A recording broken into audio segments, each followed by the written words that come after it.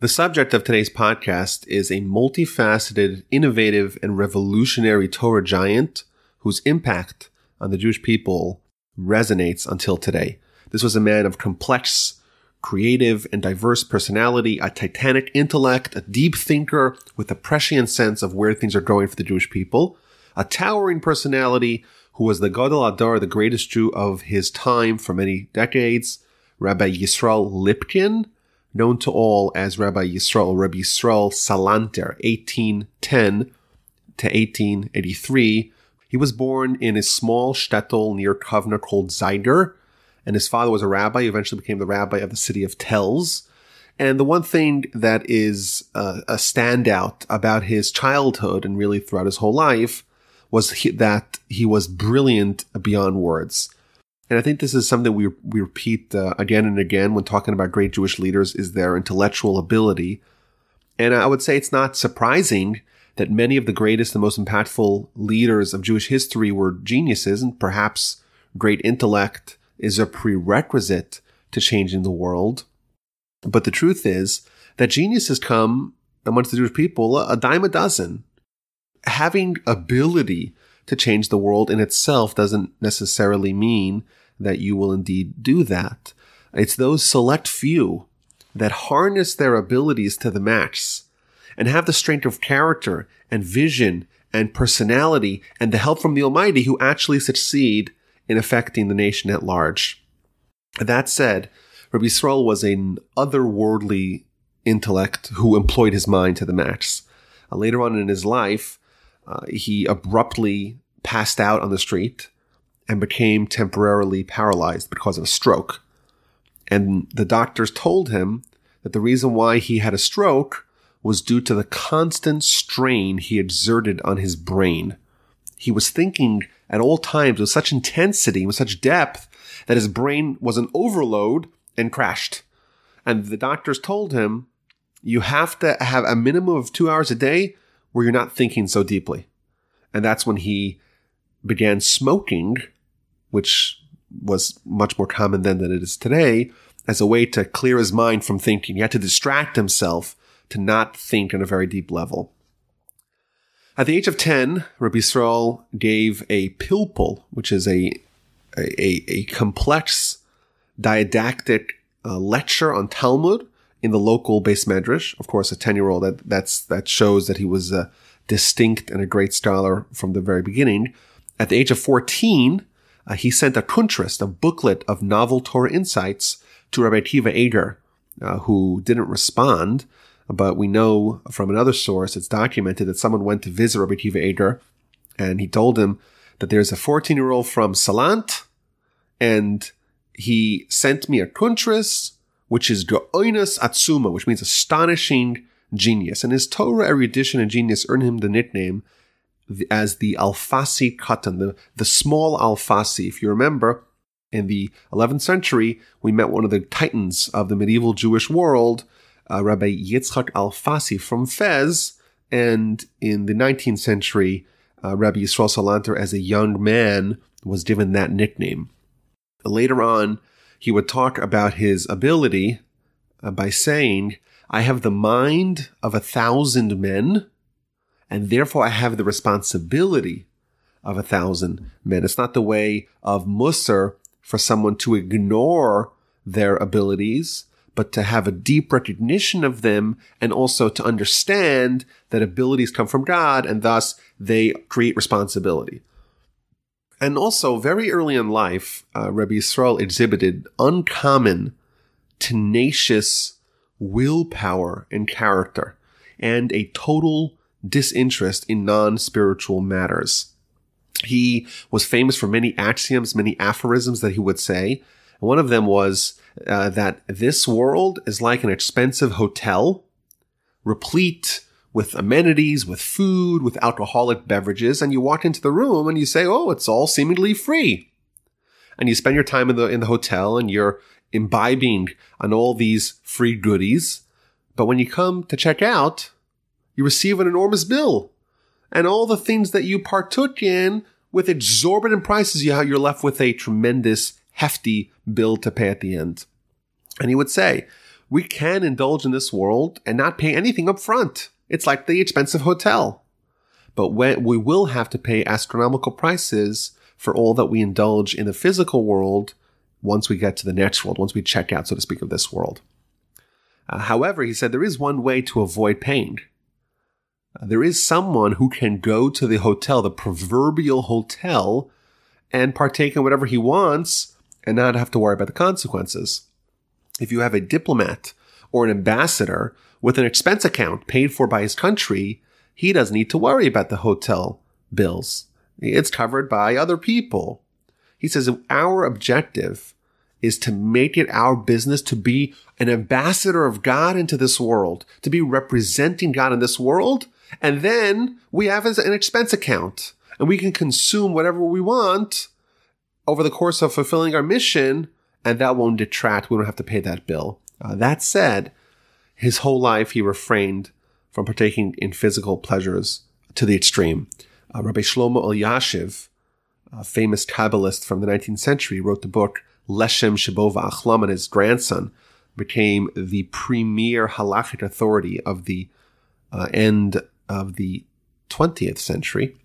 He would say about Rabbi Yisrael Salanter, he took no pleasure in this world, he despised honor, he hated money, and he didn't even spend time with frolicking with his kids. And these are the things that connect us most to this world, and he abstained from it. When Rabbi Yisrael turned bar mitzvah when he was 13, he decided that the one food that he loved more than any else, potato latkes, he would never eat it. And then a year later, it was not so uncommon for kids to get married quite young. So when he's 14 years old, he gets engaged and he goes to visit the home of his future in-laws. And they provide a plate of latkes right before him. So he sees the latkes, and it's been a year since he's had one, and they look delicious. But he made a decision to not consume these ever again. But how could he say no? How could he offend his hosts who are offering him food? So he decided after this internal debate, which one of these two bad options should he choose? And he decided to eat the latkes. And he later on would say that he regretted that decision for the rest of his life. This shows us, I think, two things. First of all, that he was an ascetic with regards to this world and partaking in matters of this world. But also it shows a methodology of making choices. Whenever you have two options, you have to weigh, like a judge would perhaps, the pros and cons, the merits of each choice. Do I eat it and transgress my pledge to not eat it? Or do I refrain and withhold from eating it and then offend other people and maybe cause them to be embarrassed or ashamed? And this process of deconstructing an action, a decision, a choice, and character, it would eventually become a staple of Mussar. And even when people do mitzvos, so we think of a mitzvah as being a monolithic act. Someone studies Torah, somebody does charity, someone acts benevolently, someone does chesed, kindness. The Mussar masters would always try to take a action and disassemble it and deconstruct it and find out, are you really sure that there's no sinful undertones and the action is truly untainted? Maybe someone's acting in a kind way because they want to be acknowledged and they want to be recognized and they want to get a pat on the back and they want to be honored and they want to receive plaudits. Maybe someone's studying Torah to demonstrate their brilliantness. And Mussar, what Mussar came on to demand is intensive insight and wisdom and self-knowledge and self-critique to analyze decisions and to try to rectify and cleanse and purify so that we reach ethical refinement. There's another amazing story that shows his decision-making process. My favorite story of all stories. And he, like we said earlier, he used to smoke. And one time he woke up in the middle of the night and he wanted a cigarette and he didn't have any.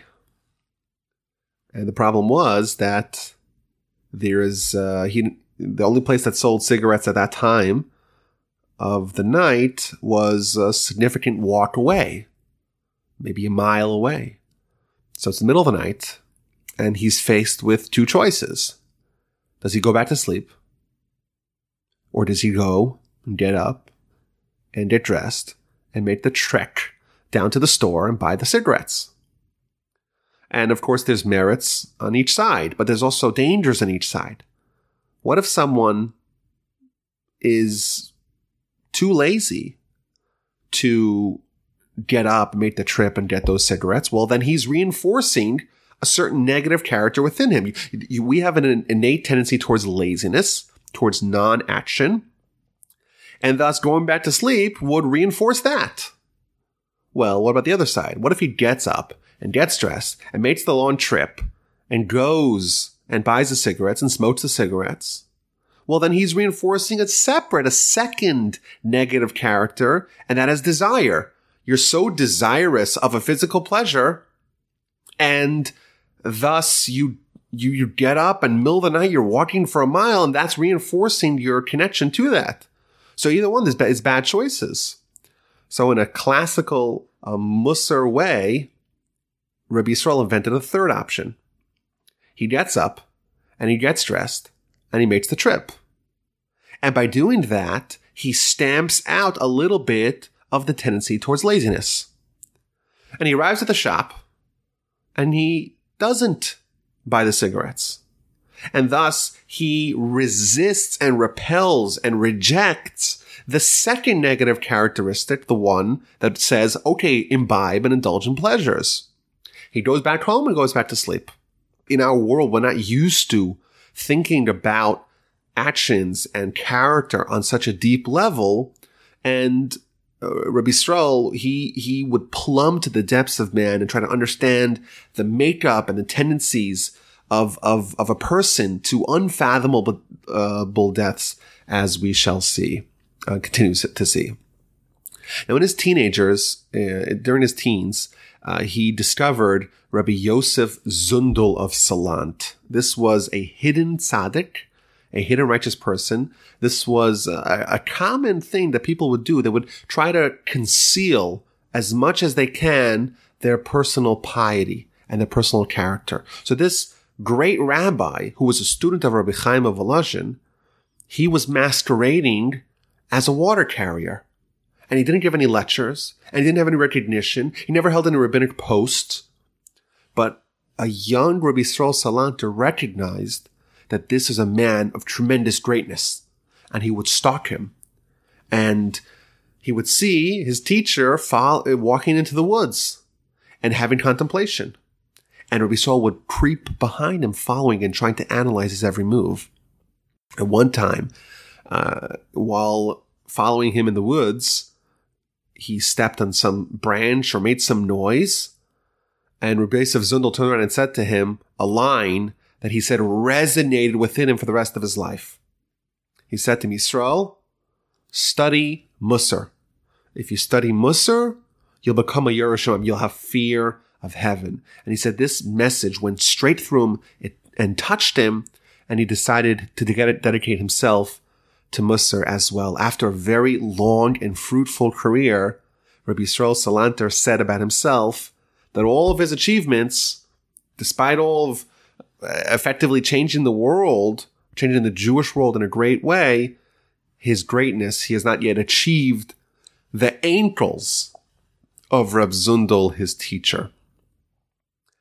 He remained in Salanter for 18 years, and in 1840, he moved to Vilna. Vilna, as we've said before, was the Jerusalem of Lithuania. It was the biggest and most robust Jewish city in Lithuania, which was then in the Russian Empire. Today, it's its own independent country. And he became a teacher in the yeshiva, the famous Ramaylis yeshiva in Vilna. Now, after a year or two, he recognized that he was more beloved by the students than the head of the yeshiva, and he decided to leave and open up his own yeshiva in Vilna. Now, though he had a local role and a local position, his focus was on the nation in crisis. And by that time, reform was all the rage in Germany. And there was a rapid repudiation of Torah that terrified everyone.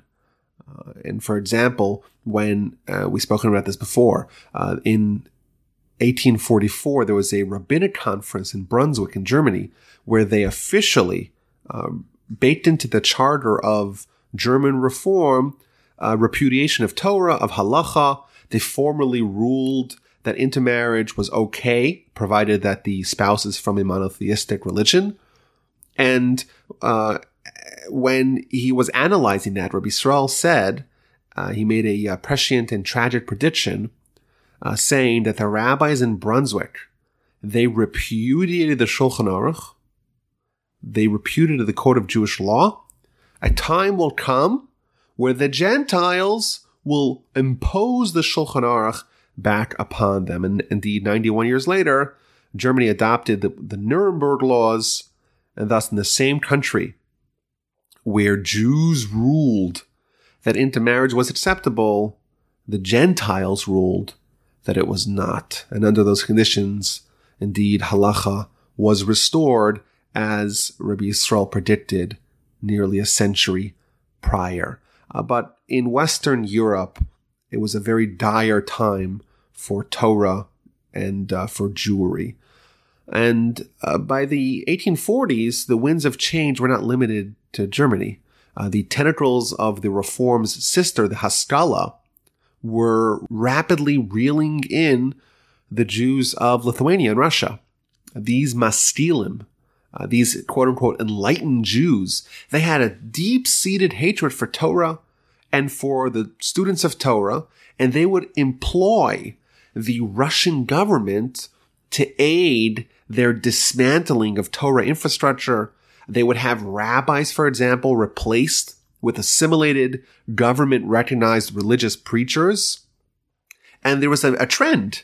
Jews were moving out of the shtetls. The rabbis don't have any influence over them. They're moving to cities. They're joining universities. And sadly, those conditions allowed for many Jews to disappear from their nation. And this is especially true with respect to bright and intelligent people who for the first time were exposed to secular books and literature and thought and sophistication and were increasingly vulnerable to being swept away in the tides of Haskalah and being lost to their people. And there was no real widespread intellectual counterpart in the religious Torah world that could compete with what was then a burning desire for enlightenment, for the profound, for the scientific, for reason.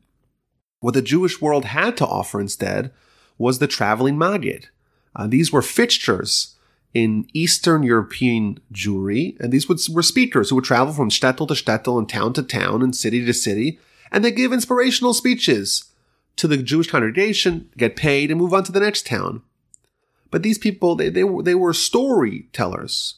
They were funny, they were entertaining, they were witty, they were sharp, and they would inspire, ostensibly, the people.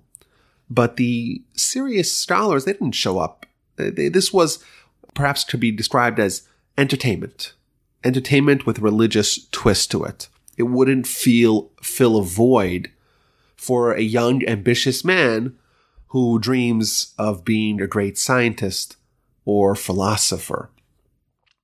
Now, these new challenges from without, this changing world, were compounded by threats from within. As was the case in Germany, we mentioned a few episodes ago, Rav Hirsch commented that in Germany there were reverse Marranos, people who were Jewish on the outside, externally religious and observant and pious, but devoid of Judaism within. The passion for Torah and Judaism amongst the Jews of Eastern Europe was swiftly eroding. And Rabbi Yisrael recognized, and it's evident today, amongst any group of our nation who are not instilled with passion and meaning and inspiration of Judaism, religious people and religious communities of this ilk have a very short shelf life. It doesn't perpetuate. Passionateless Judaism will invariably diminish and eventually die out. And it's clear to us now, as it was to Yisrael at the time, that the Jewish nation was at a critical juncture. And innovative and bold approaches were needed to solve these grave problems. And he began what became known as the Mussar movement. It was aimed at addressing both of the unique challenges of the time. It was a movement for the elite, for the searching, for the intellectuals, and it was oriented around real, deep, inspirational, meaningful, passionate Torah and mitzvos. Now, the movement was a runaway success on one hand, but arguably somewhat of a failure on the other. It did not succeed in creating a mass shift or trend in the nation at large, nor in halting the progress of Haskalah on a national level. However, it did succeed in crafting a cadre of giants of Mussar, men of astounding personal character and greatness, and eventually, as we will see, the Mussar movement joined forces and merged with the modern yeshiva movement, which together, a Mussar with the yeshiva, it turned into an unstoppable force that still lives on today with the vibrancy and the flourishing of the yeshiva world. Now, aside from the Mussar movement, Rabbi Yisrael, he tried various means to save the nation. He wanted to test out everything in the world. Anything that held out any hope of saving world Jewry from the Haskalah, he wanted to tinker with. He even tried Hasidus, though it's not clear to what extent. As an aside, my grandfather wrote in a letter that Rabbi Yisrael did not oppose Hasidus, rather he complemented it and deepened it. He even experimented with the education of his son, Yom Tov Lipkin, and two students by allowing them to attend university. Eventually, this actually created a big hubbub when Haskalah publications, they claimed that Rabbi Yisrael was in favor of sending Jewish boys to college, to university. Look, he sent his son to university.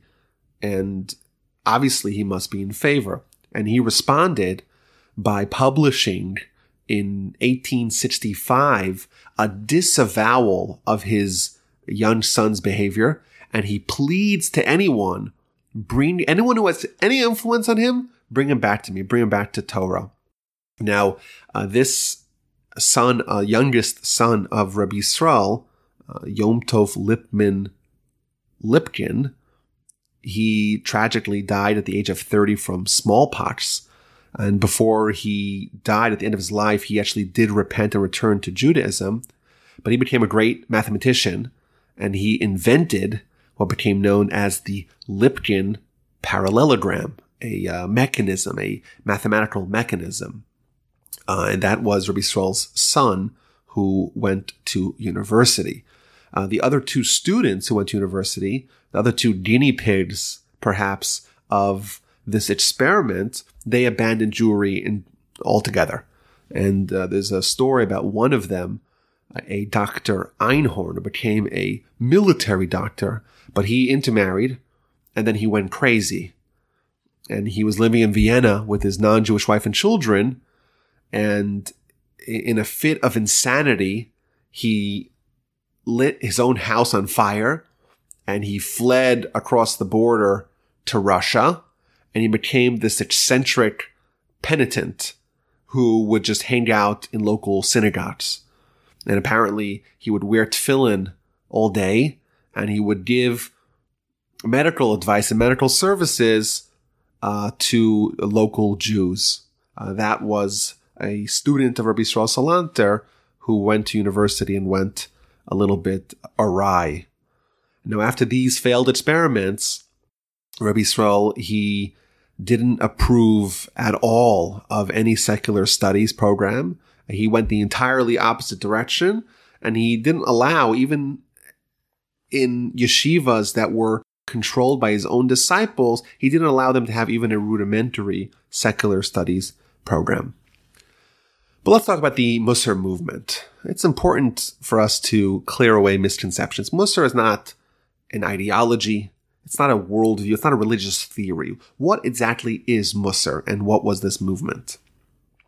So I think a good way to define Mussar is that Mussar is the tool to integrate Torah into man. Mussar is going to enable the Torah to affect a person, to change, to improve, to cleanse himself from all bad character and behavior until man can reach ethical purity and personal perfection. It's not a new type of study. It's a format of study of Torah. It's a format of inculcating, integrating, and self-application of Torah study. In a letter that Rabbi Yisrael Salanter wrote to his student, a series of which were published posthumously under the name Or Yisrael, Rabbi Yisrael writes, quote, "Transforming a person from bad to good without Mussar is like attempting to see without an eye and to hear without an ear. Mussar is the tools for unlocking and unleashing the power of Torah so it can change and transform a person." Their motto, one of the mottos of the Mussar movement, Kol zman shahaner dolek od efshar letaken. As long as the candle yet burns, it is possible to repair. So long as the candle of one's soul is yet vibrant, he can still rectify and repair his character. Where does that story come from? So we're told that, or legend has it, that Rabbi Yisrael Salanter brought he saw a shoemaker. Did he bring the shoes or did he not bring the shoes? That's different versions of the story. But he saw a light, a candle burning in the middle of the night. So he went to investigate and he finds a shoemaker hard at work. And he asks him, well, till when are you going to work fixing shoes? So the shoemaker points at the candle and says, well, so long as the candle is yet burning, I'm going to fix shoes. And this simple, casual encounter wouldn't mean much to us, but Mussar is applying Torah to ourselves, but focusing inwardly and applying whatever we encounter to ourselves. So Rabbi Yisrael took this just simple sentence and made it into the motto of Mussar. And I think it's kind of fitting that a simple encounter with a shoemaker that for a non-Mussar man would leave no impression at all, it would end up personifying the movement that espouse self-application, even about things that others would consider minor. Now, so what are the components of Mussar and the Mussar movement? So I think first, to successfully change a person, well, that demands a deep understanding of the inner workings of that said person. This depth of understanding of humans was a hallmark of all the great Mussar masters. For example, several years after World War I, the great Rabbi Yerucham Levovitz, a Mussar master par excellence, he returned to Mir after being absent for many years due to the war. And after 3 months being in the yeshiva with 300 students, he said, I know all the good character, all the midos, all the attributes, the character traits of all 300 students, the positive character. And for most of them, I understand the elements of their character that need to be fixed. That's an example of the depth of understanding of humans that was the hallmark of great Mussar masters. Rabbi Yisrael himself was an absolute genius in human psychology in general and individuals. For example, the notion of the unconscious mind, the idea upon which modern psychoanalysis is built, that was discovered by him 40 years before it was popularized by Sigmund Freud. He writes that he asks a question. The Midrash says that when Abraham was sacrificing Isaac, or attempting to sacrifice Isaac, his eyes were dripping with tears. He was very sad. Yet there's another source that says that God testifies that Abraham was 100% committed and had no resistance towards doing this act of sacrificing his son for God. So how do they reconcile with each other? How could he be both sad and crying, but be totally committed? So Rabbi Yisrael explains by giving a mashal, a parable. Suppose a teacher or a rabbi has a son who's not the greatest kid in the world. He's a good for nothing. And he also has a student who's a star success. So whenever he sees the student, he smiles. He's delighted. And when he sees his son, he frowns. He's not so happy with him. But suppose, in the middle of the night, a fire breaks out, and both his son and his student are amid the inferno. Instinctively, he's going to run and grab his son first, and only then the student. On the outer layers, on the conscious mind, he is closer to his student. But on the unconscious mind, inside, he has a stronger bond with his son. And similarly, with regards to Abraham, consciously, Abraham was doing it entirely wholeheartedly. But unconsciously, there's an element of the paternal love that caused him to be weeping over this event. And it's interesting, after a Torah giant unlocks a truth, Rabbi Yisrael Salanter unlocks this truth of this found in the spiritual world. Once it's brought into this world on a spiritual cosmic level, it becomes discoverable even by those that are not connected to this world. I'm not trying to say that Freud read the works of Rabbi Yisrael Salanter and that's where he got his idea. I'm not suggesting that. What I am suggesting is that once on a cosmic level, a truth, a Torah truth, a spiritual truth in reality gets brought down to this world, it becomes possible for others, even those not connected to this world, to access it. So the first thing about a Mussar is self-understanding. But to gain self-understanding, you have to have self-discovery. You have to acquire a deep and exhaustive catalog of personal attributes, both good and bad. And then hence, the Mussar practice of setting aside designated times for self-reflection, for character rumination, to dwell on behavior, and to try to isolate the fulcra of behavior. What's really at play? What really is motivating people to behave in a certain way?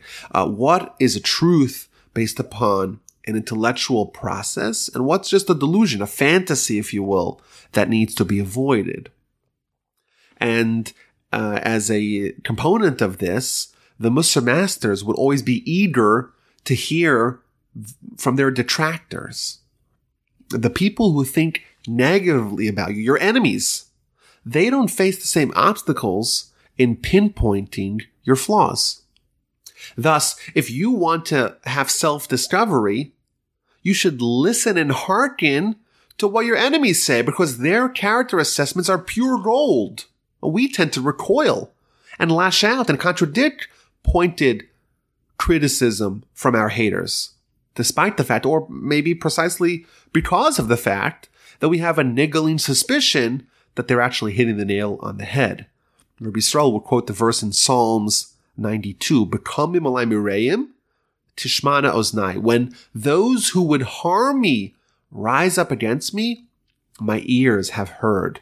He would interpret this to mean, when my enemies speak ill of me, my ears perk up, because there's likely some truth in their words and truth that I need if I want to fix myself, and truth that would be otherwise very difficult to access.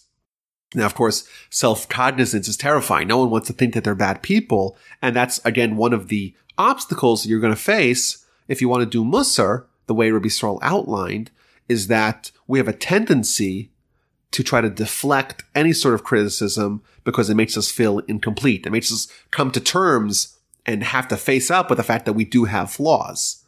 Now, the giants of Mussar, they would do this by design. And thus, it's not uncommon to find the giants of Mussar to speak about themselves very disparagingly. There was once a story where Rabbi Yisrael Salanter, he was giving a lecture. And he looks up and he sees right above his head, there's a large chandelier. So he gets down from the podium and he says, I cannot speak over there. I can't give a lecture from there because I think from my actions, I am guilty of a capital offense. And I think it's quite likely that the chandelier will collapse on top of me and kill me. And I don't want to put myself in danger. And of course, his character and his greatness and his holiness is unimpeachable. But the Mussar masters train themselves to try to come to terms with the fact that they have flaws. And those flaws are serious. And those flaws are deep-rooted. And it became their mission to try to fix them. He said about himself, I don't trust myself to be left alone in a room with someone else's uncounted money. If someone else leaves a pile of cash here that they didn't count, I cannot trust myself to be left in the room with it because who knows, maybe I'll steal it. And one of his Mussar master successors said about himself, I don't trust myself with someone else's counted money. Even if the other person counted the money, I don't want to be left alone in a room with it. I think it's a recognition of how deep-rooted someone's corruption goes also impresses upon him how difficult it is to change. Rabbi Yisrael would say, it's easier to finish all of Talmud and to know it than it is to change a single character. Character is almost baked in. It's almost hardwired to who we are. And to change it, it demands a lot of hard work. Now, it's interesting that in trying to influence himself, or one of his elements of personal philosophy and a theme that he would employ to try to influence others, was the idea of fear of punishment. Fear is the greatest of motivators. And thus, if you want to influence others, you want to coax recalcitrant brothers back to Torah, it's one of the most potent tools to do that. But, as a caveat, it's important to recognize that it's a very volatile and dangerous tool. But Rabbi Yisrael would base a lot of his spiritual work on fear of punishment. Why am I doing mitzvos? Why am I withholding from sins? Because I don't want to be punished by God. And he would stress that it's insufficient for someone to know what punishment the Almighty metes out for sins. He said someone has to create vivid visualizations in their mind's eye of what it's going to be like. And he once told someone, let me explain to you, give you a picture, an image, an illustration of what Gehenna is, of what purgatory or hell is like. He said, imagine you place your finger in a fire for 5 seconds. Now imagine that pain spread over the surface of your whole body. Now imagine that for a whole year. That's Gehenna. Obviously, that's terrifying, and maybe under certain conditions would be very motivating. Now, when asked why he doesn't study Kabbalah, he responded, well, what do I care in which firmament of the spiritual spheres the Almighty is? All I know is that as punishment for every sin in heaven, I will be whipped with streams of fire, and it will hurt very much. Along these lines, Rabbi Yisrael employed a Jewish version of Pascal's wager, which argues that a rational person should behave as though God exists and seek to believe in God, because if God does not exist, you don't lose anything, or what you lose is very limited, some pleasures. Whereas if God does exist, then there's infinite gains and you're avoiding infinite losses. So Rabbi Yisrael had a Jewish version of this. He would tell people, especially later on in his life when he would go to Germany and France to try to reach out to Jews that had strayed very far from observance. He would tell them, he says, suppose you had a traveler, a weary and thirsty traveler who arrives to town. And he's so thirsty, and the townspeople, they give him a glass of water. And as he's about to drink the glass of water to quench his thirst, someone shows up and says, wait, don't drink that water. That water is poisoned, and I swear to you, if you drink the water, you're going to die. And all the townspeople say, don't listen to this guy. He's out of his mind. He's crazy. You have nothing to worry. Just drink the water. So Rabbi Yisrael would say, would you take the risk? Even if you're very thirsty, and even if it's only one person saying the water is tainted, you shouldn't take the risk. It's illogical for a person to take the risk because the potential result of dying because of poison outweighs the benefits. And even if the person is making up the whole story, you don't know for sure. And he would tell them, maybe I'm that crazy old man. I may be wrong. But I'm telling you that the Torah says that someone who desecrates Shabbos will suffer unimaginable eternal torment and have their soul disenfranchised. And you know what? Maybe I am an old loon. But perhaps, just maybe, I'm not crazy. Is it worth to take the chance? Again, we see how he would use fear of punishment as a tool to motivate people to re-embrace Torah. Now, another element that became deeply connected to Mussar was the focus on interpersonal mitzvos. As we mentioned, Rabbi Yisrael recognized that religious Jews were very good at being religious, and they were experts at dotting the I's and crossing the T's of observance. But their Judaism was devoid of realness, of passion, of meaning.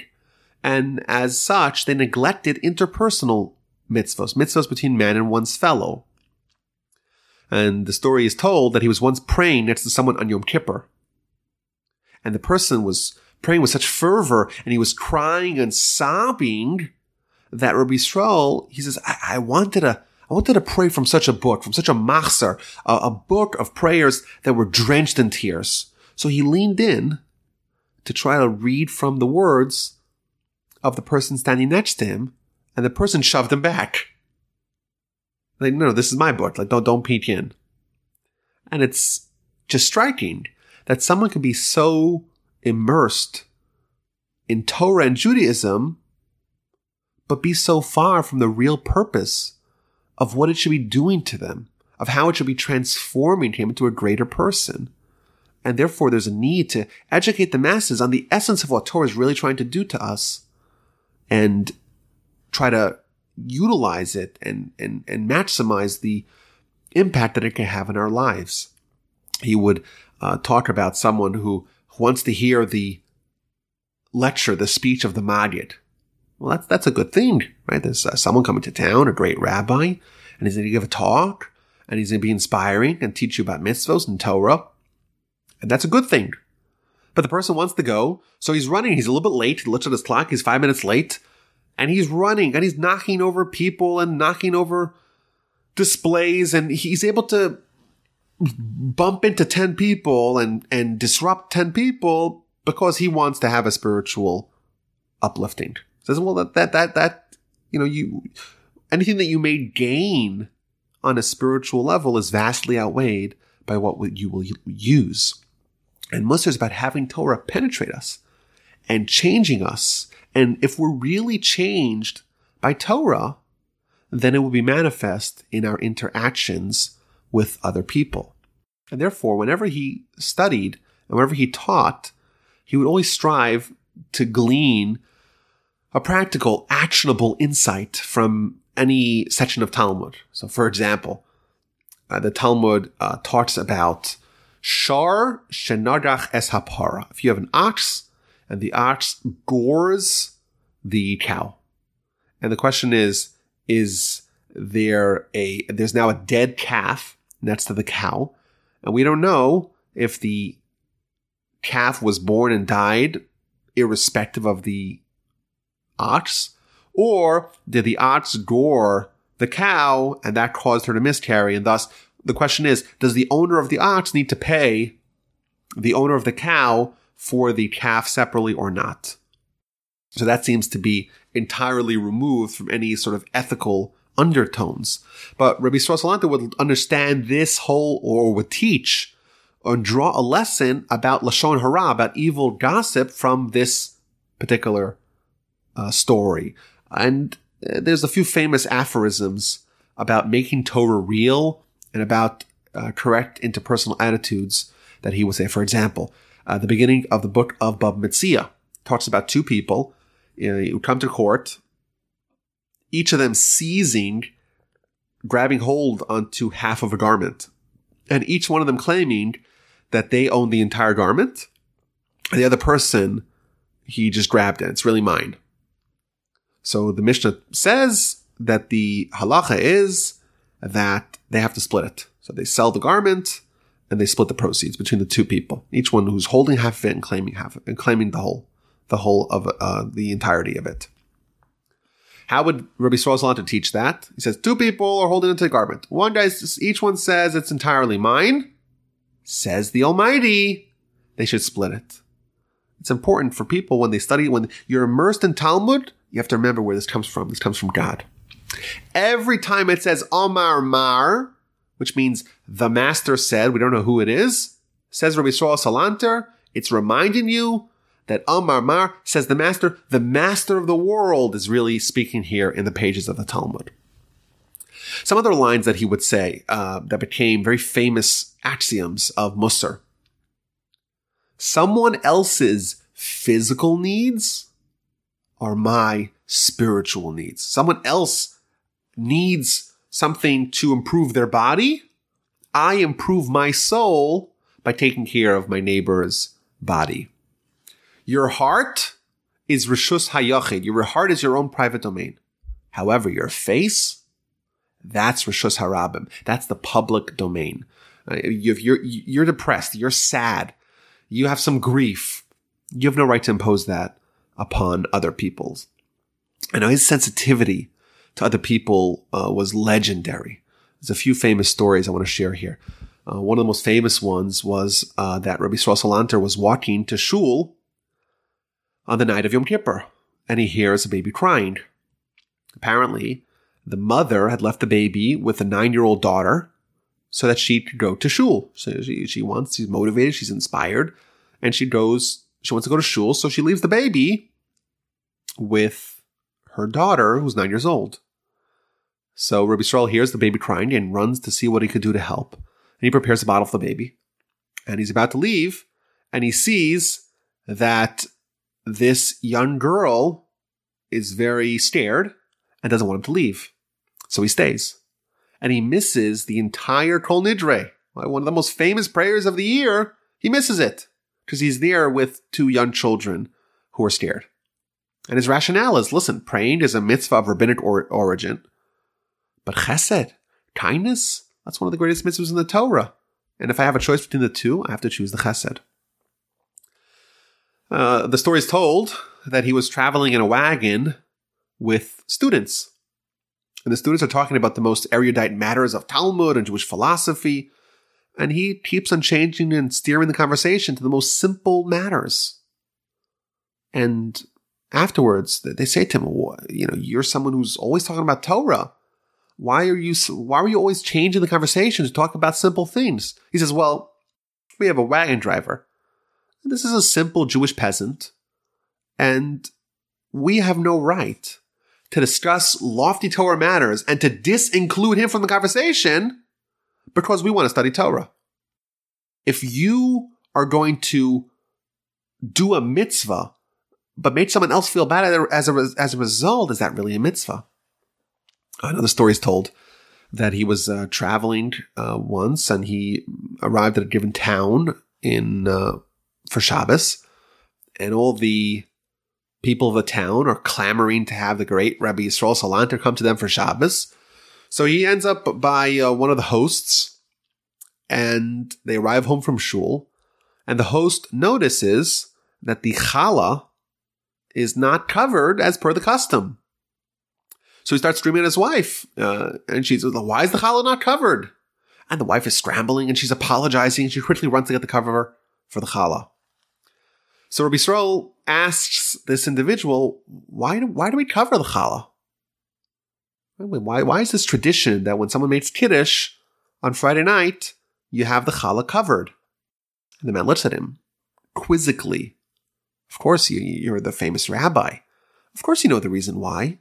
Because typically we always make the bracha, the blessing on bread first. And on Shabbos, we have to make the blessing on the wine first. And therefore, we don't want to embarrass the bread. So Rabbi Yisrael says to him, wait, don't you just hear what you said? We go to great lengths to not embarrass the challah, the bread. It's inanimate. It doesn't have any feelings. But you're embarrassing your wife publicly? You're behaving. You're following the ritual. You're doing what you're supposed to do, but you're missing the point. You're missing the message. There was once a time that he was washing his hands at a wedding before eating bread. And he washed his hands only till the joints. And his students noticed this, and they say, wait a minute. Doesn't the Talmud say that although one is obligated to wash the hands only to the joint, but there's a special benefit. It's a better mitzvah when you pour on the whole hand and use a significant amount of water. And Rabbi Salanter responded, but look, there's a water carrier who has to go to the well and has to schlep all the water so we can wash our hands. I have no right to impose my stringency. I want to wash my whole hand. But you know what? On the back of someone else's labor, I can't impose my stringencies. One final story here. The story is told that he had a yahrzeit for his father. And the tradition is, halacha is, that when someone has a yahrzeit for their parent, they should try to lead the services on that day. And as he wants to lead the services, another person shoves him out of the way. And he says, well, I have a yahrzeit for my daughter, and I want to lead the services. So Rabbi Yisrael, he stepped aside and allowed that person to lead the services, to be the chazan. And the students asked him, the halacha actually states that whenever there is a question of who comes first, someone who has a yahrzeit for their parent, someone who has a yahrzeit for their child, the one who has the yahrzeit for the parent comes first. So why did you allow him to go ahead of you? He says, well, what's the whole idea of leading the prayers on the day of the yahrzeit, the day of the anniversary of the death of your father? It's because to do something good, to do a meritorious act that's going to provide a benefit and ascension for the soul of the deceased. Well, I'm doing a mitzvah here. There is a Jew who's having a tough day, who lost a child, and I did a mitzvah of giving him the right to lead the services. Let that be the merit for my deceased father. These are some of the ideas and attitudes of the Mussar movement. What about the practical implication of this movement? So, of course, above all, it is Mussar study. It's the study of ethical teachings of Torah. Now, Rabbi Yisrael did not invent the idea of Mussar study. In fact, the great Mussar books, they're hundreds of years old at the time. The great book by the Ramchal, The Path of the Just, actually became the seminal work of Mussar and of the Mussar movement. But he promulgated not to study Mussar, but how to study Mussar, a format of Mussar study in a way that it would unlock the sealed hearts and unleash its potency and its power. Mussar and the Mussar movement was studied aloud in a sing-song with sfasayim dolkos, with lips that are aflame. Rabbi Yisrael taught, if you read a sentence and you're not impassioned by it yet, you read it again. And you read it again and repeat it until it's within you. It resonates within you. It's exploding inside of you. And then it's actually going to change you from within. Another aspect of the Mussar movement was the innovation of the Mussar shmooze, the Mussar lecture. It wasn't a preachy, inspirational speech, but a profound Mussar clarification. There's the Vad, which is sort of like a workshop to clarify traits, character traits, and seek practical ways to inculcate them and acquire them. And above all, the Mussar movement was about the establishment of a Beis HaMussar, a house of Mussar, a designated room where people would study Mussar books by themselves. Now, these houses of Mussar were targeted at the lay people. They would come to study Mussar or hear a Mussar shmooze, a Mussar lecture. Later on, as we will see, the Mussar movement is going to make a pivot to merging with the yeshiva movement that began at the time. Now, Rabbi Yisrael was essentially arguing for a whole new reframing of the nation. And like all revolutionaries in the Jewish world, he faced a hurdle in implementing his innovations. Jews are notoriously resistant to change, and that hampers all revolutionary ideas, both the good ones and the destructive ones. And specifically with Mussar, he faced an additional problem. The understanding at the time was that Mussar, that's for the common folk. It's for simpleton. It's very shallow. It's not deep. It's not profound. It's not for scholars. It's not for people of sophistication. So Rabbi Yisrael had to employ subterfuge to get his foot in the door. Now, he had already established himself as a great Gaon and otherworldly Torah scholar, and he would travel from town to town, and he would deliver Torah lectures on the highest level for the greatest scholars. And they would put announcements, post announcements. The great Gaon Rabbi Yisrael Salanter is going to come here on Wednesday night, and he'd give a great lecture, and they put a list of sources for people to read up on in advance. And all the great people of the town, all the Torah scholars of the town would assemble, and he would bedazzle them with genius and novel Torah insights.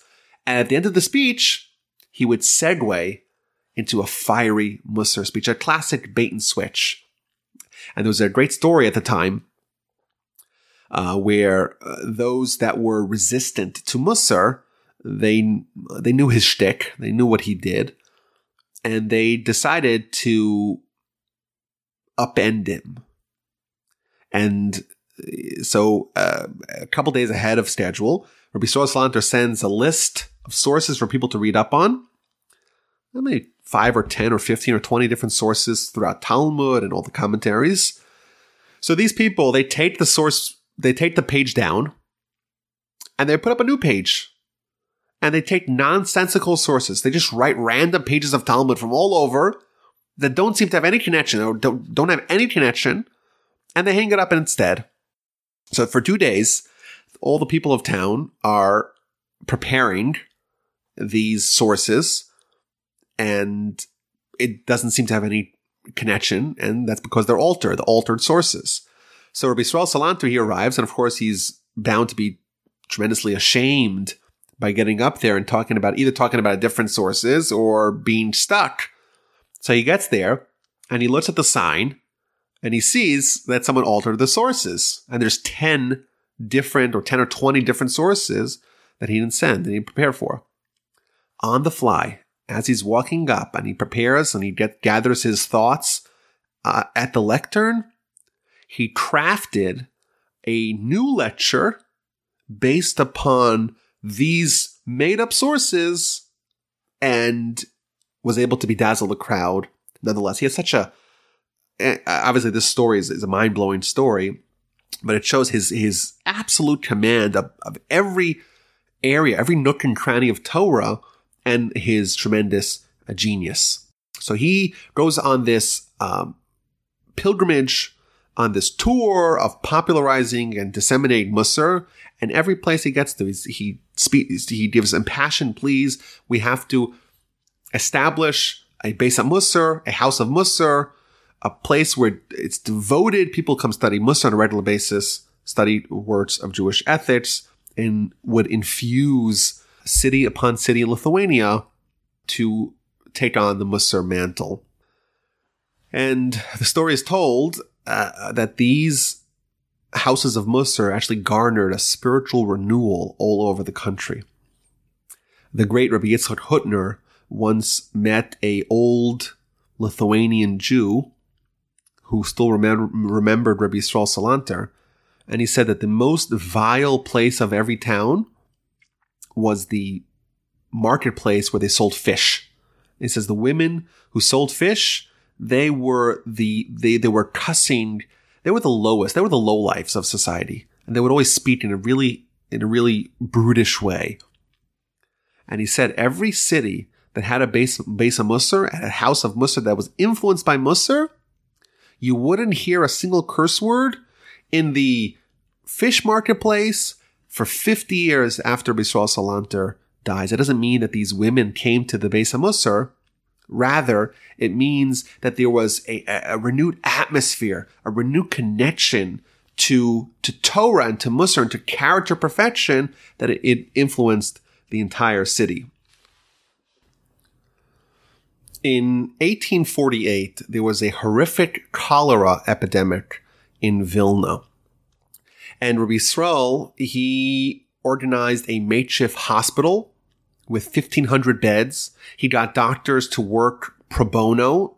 He organized a Hatzalah, a task force of 60 Torah students, and he gave them clear instructions to take anyone to the hospital, even if it's on Shabbos. Don't allow a Gentile to do it, because you know why? Even though it's a prohibition to desecrate the Shabbos, but if someone's life is maybe at risk, and you dilly-dally and wait, maybe we get a Gentile to do it, then it's possible that the person may die.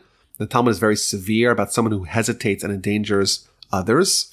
And there's a story goes that one boy, he contracted cholera, and these students, they came and they took him on Shabbos, and eventually the child survived.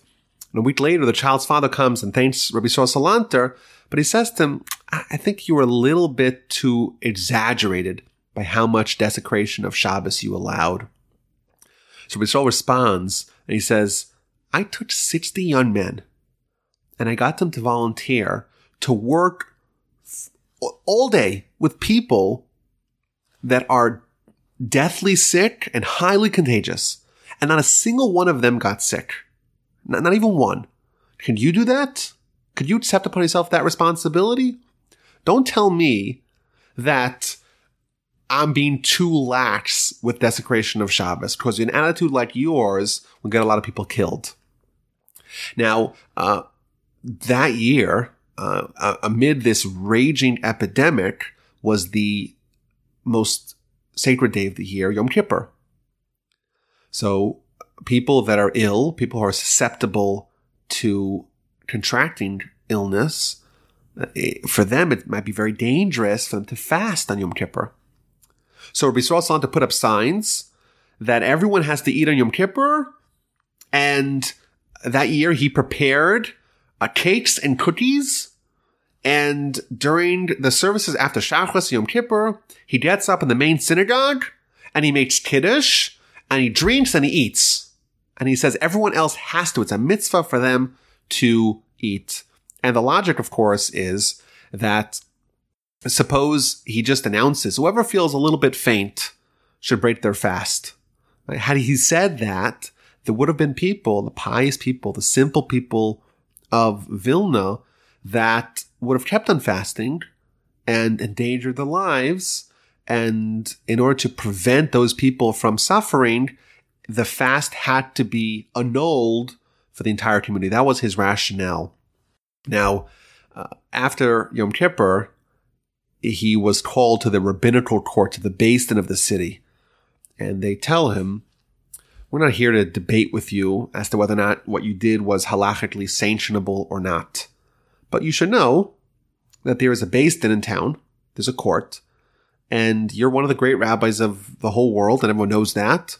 But still, you shouldn't take into your own hands this kind of question. You bring it to us. And if you could convince us, then maybe we would have followed. But because you avoided us, it's improper.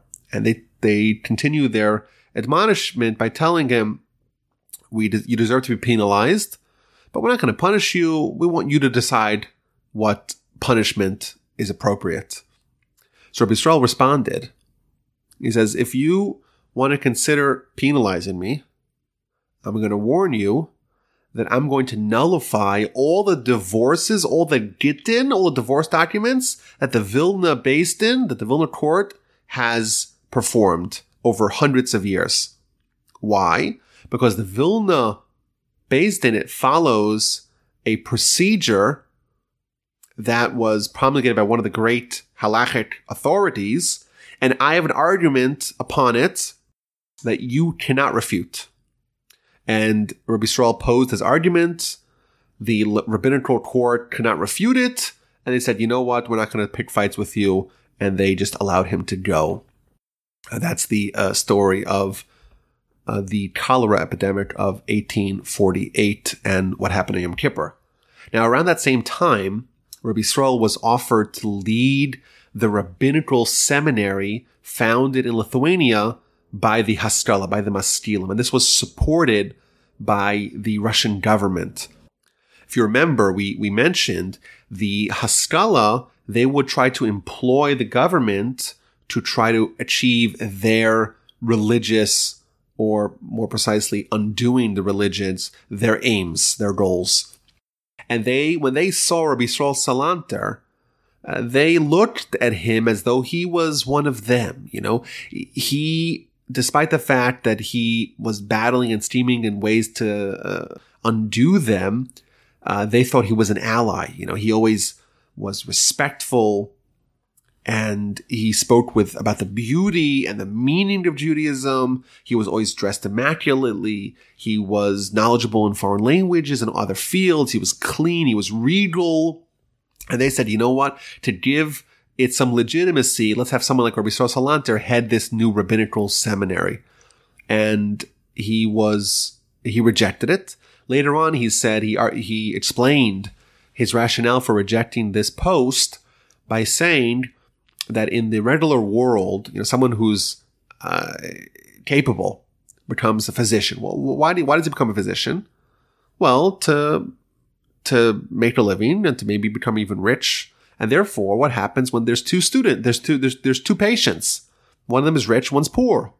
Which one of them does he give more care, more health care to? The one who's rich, the one who's poor. Well, obviously, the rich person could pay more, so therefore he'll give more attention to the rich person.